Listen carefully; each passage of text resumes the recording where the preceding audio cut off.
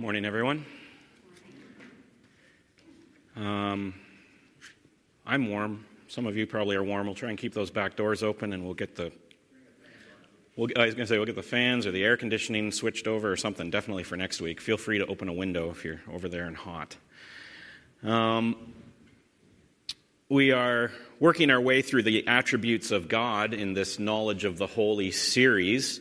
And of course, it makes sense that at some point we will arrive here at the most famous, certainly the most popular of God's attributes, the attribute of God's love. And it's the disciple John in the Bible who speaks the most about God's love. He's sort of known as the disciple of love or the apostle of love. If you read his gospel, if you read his letters, the love of God seems to sort of just well out of John as he spends time on that topic. It's probably most clearly stated in 1 John 4:8. Anyone who does not love does not know God, because God is love. God is love. Notice that John doesn't say God is loving, but God is love. Remember, we've been returning from time to time to remind ourselves that the attributes of God are not something outside of God that he conforms to, as though love is some higher ideal that God must be in order to be God. Nor are the attributes of God all different pieces that come together to make God who he is, so that he's made up of his attributes. Rather, we keep reminding ourselves that the attributes are God. The attributes that we sort of parcel out into chapters of a book are the manifestations, or they are the results that we see as God simply is God. So when you think, why is love even a concept that we can perceive and talk about? The only reason love is a thing is because God's very being makes love real. He is love. And it matters a great deal that God is love and not love is God, which is how most people today would frame that statement. To hear people talk today, you would think that love is the higher ideal, that love is some superior standard that we hold even God to, that humans can actually exhibit the attribute of love better than God can, and we can hold God in judgment to our ideas of what love is, as though he's not the standard of love. But if God is love, then that means what God is love. That's how the attributes work. In other words, we don't get to decide what love is on our terms and then project our opinion of love onto God. Our notions of love are distorted by sin. Our notions of love are tainted by selfishness. Rather, we have to ask far more profound questions about what love really is. When John says God is love, don't think that you automatically know what God is because you know what love is. Turn that around. You don't know what love is until you know who God is. But we get that reversed a lot. And we think we can describe God because we know what love is, rather than letting God tell us what love is. Those are the questions we need to ask. In fact, the 1984 power ballad by the rock band Foreigner is theologically insightful in this manner, declaring, "I want to know what love is." And the first verse actually gives us some pretty good biblical instruction. I've got to take a little time to think things over. I better read between the lines in case I need it when I'm older. Now, I say this only partly tongue-in-cheek, because completely unknown to me, when I first thought of this illustration and I looked up the lyrics to make sure I was getting them right, I actually discovered the inspiration of the song from the writer, Mick Jones himself, who says this: "I want to know what love is, came up at 3 a.m. There's that 3 a.m. Remember, we talk about that 3 a.m. encounter. Sometime in 1984. I don't know where it came from. I consider it a gift that was sent through me. I think there was something bigger than me behind it. I'd say it was probably written entirely by a higher force." I don't know about entirely. I'm not sure repeating the chorus quite as often as Mick does makes sense. But anyway, absolutely, Mick. I think that you may have some supernatural inspiration going on in your life, and we do need to take some time, and you do need to think things over, and we do need to read between the lines and really figure out what love is, because we don't know. And in fact, we don't even have to read between the lines. We can just read the lines, because from cover to cover, God is telling us what love is. And so, 1984 power ballads aside, insightful as they are, we're not going to look to Mick Jones to tell us what love is. We're going to look to Scripture. But Mick is asking the right question. It's the question we should be asking. Even the Apostle John, who wrote that God is love, and he himself experienced that love, marveled at the nature of that love. He was sort of rhetorically asking, what is this love of God? He beckons us earlier in his letter to see and to consider, to dwell on the unique and defining love of God. He writes in 1 John 3, "See what kind of love the Father has given to us, that we should be called children of God, and so we are." I like the King James in this one, actually. "Behold, what manner of love the Father has bestowed on us, that we should be called children of God." And the key word here in what John is saying is the manner or the kind. And different translations of the Bible all approach the original Greek in different ways with a greater or lesser degree of, so-called accuracy, depending on how they translate the phrase and how it's used in the Greek. And it's somewhat too bad that apart from the King James and the ESV, many translations miss the nuance of what John is actually saying here. If you look at this in the NIV, it says, "See what great love the Father has lavished on us." I like lavished. That's a good word. It says, "See what great." In the New Living Translation, it says, "See how very much our Father loves us." Even the NASB, which I dearly love as a translation, falls into the same trap, so to speak, and says, "See how great a love the Father has bestowed on us." But that's not exactly what John said, really. Yes, God's love is great, but John is not limiting the characteristics or the manifestation of God's love to simply greatness. He wants us, he clearly calls us to behold the manner of God's love, the kind of God's love. What kind of love is this? It's more than just great. It has shape, it has contours, it's flavor. John's beckoning us to behold, to see that the very nature of God's love is not just great, it's different. It's a kind of love you really need to see and learn about. Or rather, we only know our version of love, and John wants us to see and know God's version of love, the manner of it. And I'll risk digging just a little bit deeper here to show you why this word manner or kind and this particular meaning is so important to what John is saying and to what we're studying today. The word John uses here and is used in the Greek is patapos. And it means literally from what country, which even in colloquial Greek at the time would be used as a phrase to say of what sort or of what manner, but literally from what country. John is saying, from what country does the love of God come from? In other words, this is inquiring about something foreign. You're eating food that tastes different. You're looking at artwork that looks nothing like what your country produces. You see a person walking down the street and they're dressed so outlandishly, literally outlandishly. You listen to music, you hear a language that's completely unfamiliar, and you ask, what country is that from? It is so different. What I'm tasting, what I'm seeing, what I'm hearing, the spices are different. The contours and colors are different. Their clothes are different. The grammar, even the alphabet is different.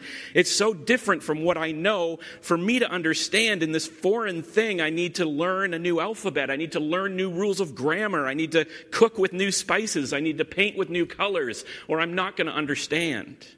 And this is what John is driving at. Look, what manner of love has God bestowed on us? It's not the love that we know. It's love from another country. It's love that is foreign to us. It doesn't taste like our love. It doesn't sound like our love. It's different. It is wholly other than us. And John is saying, where has this love come from? It's like it's from another planet, is how we would say it colloquially today. You see a guy walking along dressed really strange. You're like, what planet is that guy from? Right? And that's what John is saying. He's like, what country does the love of God come from? Because it is not like ours. It's not just great, it's different. And that's important to what John is beckoning us to behold. It's important in terms of what we are called to study and to do as Christians, is not to impose our love on God, but like John, to just marvel at how different God's love is and learn what God's love is. It's strange and exotic, and just like food that we taste for the first time, maybe we're not even sure we like it. It is so different than our love that we need to set aside our human, common, even sinful ideas of what we think love is, and we have to do the work to comprehend the love of God that comes to us, is bestowed to us, is a gift that comes to us and is given to us from another country. In fact, it's a love that comes from another kingdom.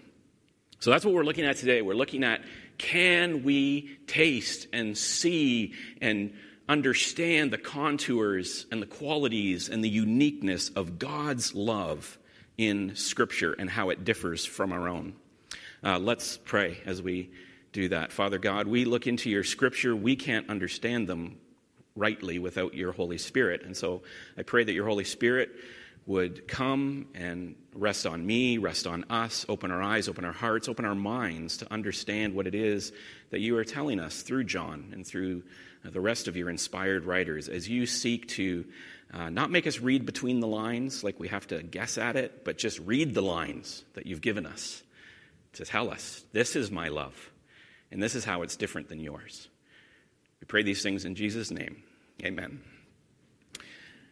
So the manner of God's love, and I'm just going to skim really quickly through some manners of God's love to be able to see how it becomes to be different than ours and how it increasingly gets stranger than our love and how our love no longer compares. So the first thing, if we're studying the love of God, is we need to understand that it is a Trinitarian love.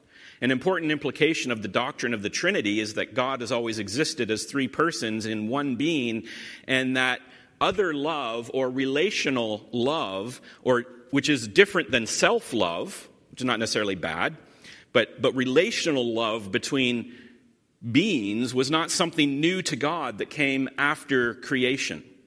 The grounding of love, as we understand it, as perfect relational harmony, is intrinsic to the very nature of God because he is Trinity. The Father has always loved the Son, loved the Spirit. The Son has always loved the Father and the Spirit. The Spirit has always loved the Father and the Son. And so love is intrinsic. Relational love, other love, loving others is intrinsic to the very character and nature of God. It is his attribute, which flows out of his being Trinitarian. Another important application of the Trinitarian nature of God with love is that we can expect his love to express itself to us through the Father, the Son, and the Spirit. In other words, as we consider the love of God, the manner of his love, or the contours, or the details, or the flavor of God's love will take its shape or taste from the person of the Trinity through whom the love is coming to us. That's what we would expect to find in Scripture, is the love of the Father, the love of the Son, and the love of the Holy Spirit, and how God loves us in his three-part nature. And as the love of God is made known to us, we see in each aspect of God's love the work of the Father, the Son, and the Spirit, together and yet unique in their way of demonstrating the love of the Trinity towards us. And they do this so that we can behold it, so that we can look and see the love of God. So there's a Trinitarian nature to God's love that is important, that we don't have, we don't possess. We don't understand this. This is totally an attribute of God. But we understand that being Trinitarian in nature, that God has this element of relational love and harmony intrinsic to his very nature since before time began. This is not a new thing that God has created us and now he's got to learn relational love, or relational love is something new that he created. He's always had it. Secondly, as we consider God's love, we realize that it's a phileo love. It makes sense to kick it off where John does in asking us to behold the manner of God's love. He answers the question. He says, "See what kind of love the Father has given to us, that we should be called children of God, and so we are." Phileo is kind of an odd word. That's your word of the day. Might not have known it before. Now you can drop that at work tomorrow and impress your friends. But it refers to being an offspring. It refers to being a child or being an heir. And here's one of the most astounding things about God's love that John wants us to see. This strange love from another country, this holy other being who is set apart from us, who's not from where we are. His love is the kind of love that wants to, and is the kind of love that is able to take what is foreign and make it familiar, literally make it part of his family. The closest understanding that God can give us of his love in this way is our understanding of adoption, and so he does. To make us who are not his children into his children. To make he who is not our father able to be our father. And Paul gives us here, and I've given it away because of my animations, Paul gives us the most concise portrayal of the Father's love to us, expressed through the Son and the Spirit, in this idea of being able to take what is foreign and make it his, in Galatians 4. It says, "But when the fullness of time had come, God sent forth his Son, born of a woman, born under the law, to redeem those who were under the law, so that we might receive adoption as sons.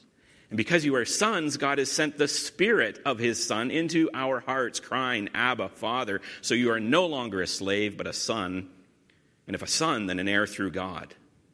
You see, God's love wants to make us his own. And it can make us his own. If we jump back to 1 John, we see that John understands this love of God coming to us through the Son, as Paul does. He writes a little later on in his letter, "In this, the love of God was made manifest," or made real, appeared among us, "that God sent his only Son into the world so that we might live through him. In this is love, not that we have loved God, but that he loved us and sent his Son to be the propitiation of our sins." So you want to know what love is? Don't have to read between the lines. Just read the lines. This is the love of God. This is love. God the Father has sent his Son to die for us so that we might receive his Spirit, the Spirit of adoption, to be able to become children of God, and so we are. The love of God is a love that restores broken relationship. It turns slaves into sons. It imparts his Spirit into us so that his Spirit and our spirit have fellowship. And maybe we can understand that kind of love a little bit. Perhaps that's why John starts here, because this kind of love we can sort of understand. We love our children. We love children in general. We love others to the point that we might adopt them and rescue them. So we understand this love. We can sort of relate to adoption and family, to family love, to loving a child who is not our own, wanting to give them what we have in our family. But John here has shown that the love goes deeper, because as we read here, connected to this phileo love, connected to this family-making love, is sacrificial love. You can't separate the two. As you start to go deeper into this love that God has, it draws us close and makes us his own. We discover that this love by necessity is also sacrificial love. John tells us that God has to send his Son, and that the Son has to substitute himself for us on the cross. He has to be a propitiation. This love of God is becoming increasingly strange. We're learning there's new depths to it. Not only does the love of God express itself in the sacrificial work of Jesus, but this love that sacrifices for us is sacrificial for his enemies. Romans 5, 8, and 10 says, "But God demonstrates his own love for us in this: while we were still sinners, Christ died for us. While we were enemies, we were reconciled to God by the death of his Son." This love starts to look stranger and stranger the longer we look at it. Less like our own, and the difference really starts showing itself. Because If we're honest, when we think about our love, we kind of need the object of our love to be lovable.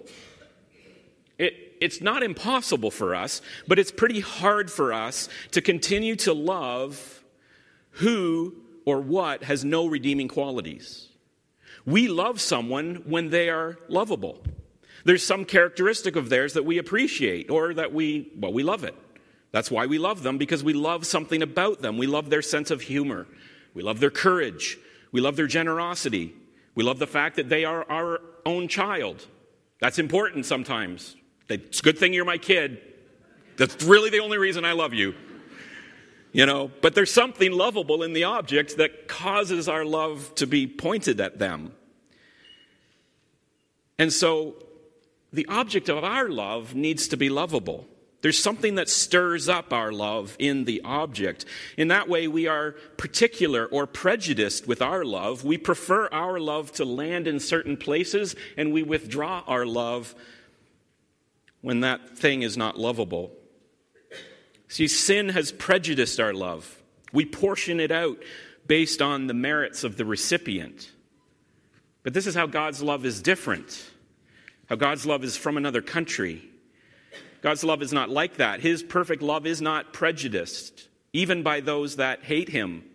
The God that is love, his love emanates from his very being and envelops even those who are wholly unlovable. His love is bestowed as a gift that is not deserved or earned by being a lovable object. Jesus says in Matthew 5:47, even Gentiles and publicans, even sinners love their friends. It's not the kind of love I have. It's not the kind of love I'm expecting to impart to you. I'm expecting you to love the unlovable. Love even those who persecute you, who hate you. So we see, as we keep digging into what this God love is in Scripture, we see that this is love of another sort. This is love from another country. This is love that's getting harder for us to understand, that God loves even the unlovable, even if there's no redeeming quality. His love lands on us without prejudice. This is a kind of love I don't fully understand yet. Not only is it sacrificial, we see that it is selfless.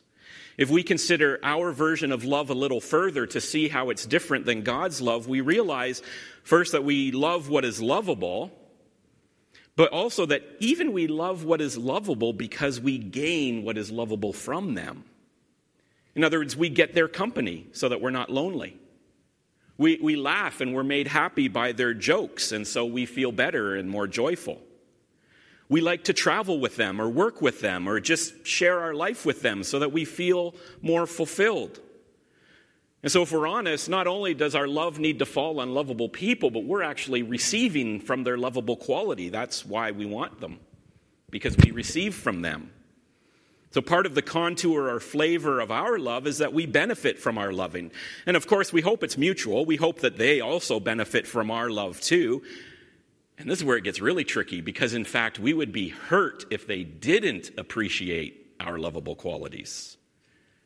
So even their appreciation of us circles back to our need again. I need you to appreciate that I'm a lovable person.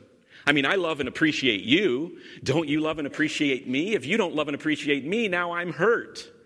So not only am I getting from you the lovable things that I love in you, but I also need you to love me. So I'm getting both ways. That's how our love works, if we're honest. I'll give as long as I get, and I'll give as long as you appreciate that I'm giving. I will love your lovable qualities, and I want you to love my lovable qualities. And if I stop getting or you stop appreciating, then our love is going to struggle. But God, being God, his love is not dependent on any return from us. God does not need us to love him, nor does God need anything from us for himself. This is why the other attributes of God are important. We went into some detail on this reality in week 3 when we explored the self-sufficiency of God. You see, it's important as we study the contour of what love is, God's love, and how it's different than us. It's important that we understand why God's attributes are exactly the way God's attributes are, and why it leads for his love to be exactly the way God's love is. While our love is distorted with our need for something in return by our lack of self-sufficiency, God's love, true love, perfect love, is not distorted or diminished or tainted by any need. God's love is wholly selfless. There is nothing he needs from us and nothing he even needs to hold on to for himself because he cannot be diminished. No matter what God gives, God never has less. And so he does not need us, and we cannot take anything from him. And so he is completely selfless in his love, like no human love can possibly be selfless. And this sort of love is not our love, it's only God's love. All we can do is, like John, is just behold it and see it and wonder at it. What country does this kind of love come from? It doesn't come from around here, because I've seen the kind of love we have for each other, and it's not like that. And so we see the selfless love of God towards us in many ways.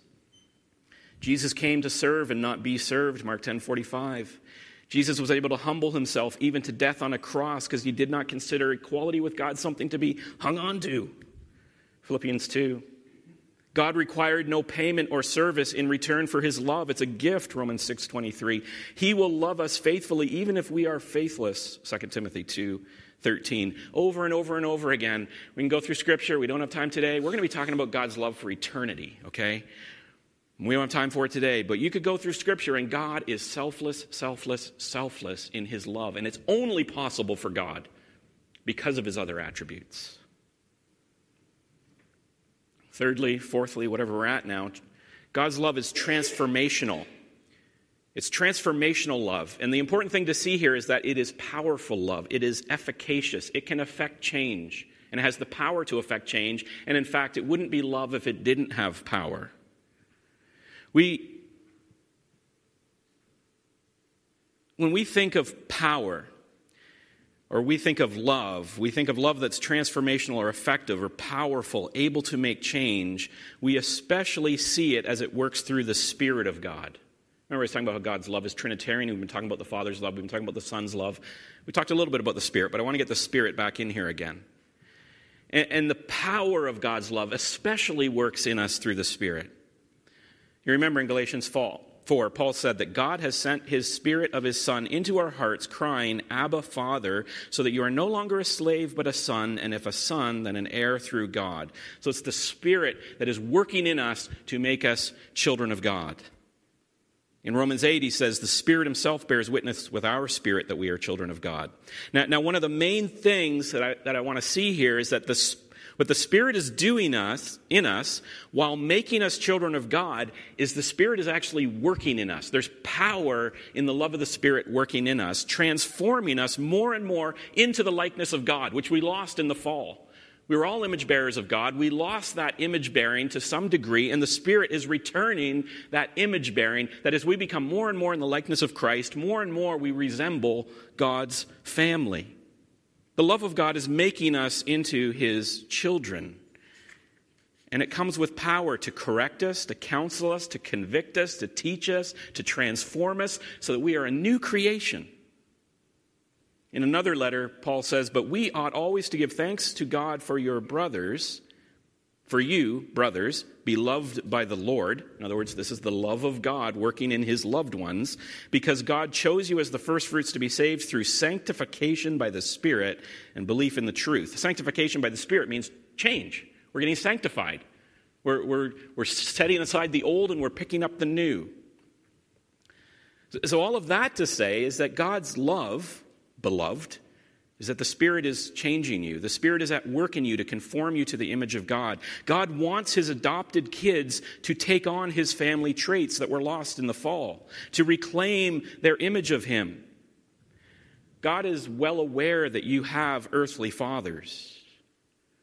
And God is well aware that you have earthly families. And he knows that our earthly fathers and our earthly families are not perfect, affected by sin as we all are. So whoever you are and whatever family you come from, when you receive the Holy Spirit and you get adopted into the family of God and you transfer from the kingdom of darkness into the kingdom of light and you go from being a child of this world to being a child of God, then the Spirit will start to train you just as we train our kids, especially adopted kids, how to be in our family, how to be a member of God's family. As Peter Scazzaro says, Jesus may be in your heart, but Grandpa is in your bones. We're children of God. And like children, especially adopted children, we have to learn to be conformed to the traits of our new family. But God is loving in doing so, and his love has the power to do so. Jesus literally tells his disciples, I will ask the Father, and he will give you another helper to be with you forever, even the Spirit of truth, whom the world cannot receive, because it neither sees him nor knows him. But you know him, for he dwells with you and will be in you. I will not leave you as orphans. There it is again. I will come to you. So the Spirit's not leaving us as orphans. We're adopted. The Spirit is at work sanctifying and changing us. Okay, Paul, where are you going with that? Well, in contrast to God's desire to transform us, and the power of God's love. In fact, it wouldn't be love unless it had the power of God to transform us. In contrast to that, our love today has been totally forced to become powerless or else be accused of an abuse of power. This is what I mean. Our love in the world today, for most people in the world today, we are told that in order to be loving towards someone, we must not change them in any way. We must not speak to them, teach them, conform them, influence them, put pressure on them. Our love can have no effect on anybody else. If our interaction with somebody asks them to change or suggests they change or says there's something else they should learn or whatever, we're doing violence to their identity. We are forcing ourselves upon them and we are not loving them. The only love that exists today is love that is completely devoid of power. But that's not God's love. God's love is full of power. And, on the other hand, the other kind of love that we see expressed too often, love in quotes, because of our selfishness and need, and what we really want is the lovable thing that I need from the other person, is we go the other way and we exert power without love. So we either have love without power, which isn't really love, or you have power without love, which isn't really love either. And so we exert power, masquerading as love, as we force people and manipulate people to give us what it is that we want from them in order to satisfy ourselves. And then we really do violence in our relationships. And so on one hand, you can either have what the world calls love, which has absolutely no power to affect any change in anybody, or else you're unloving, or you can have people who are manipulating and what they're calling love, using love to receive what it is that they need out of power.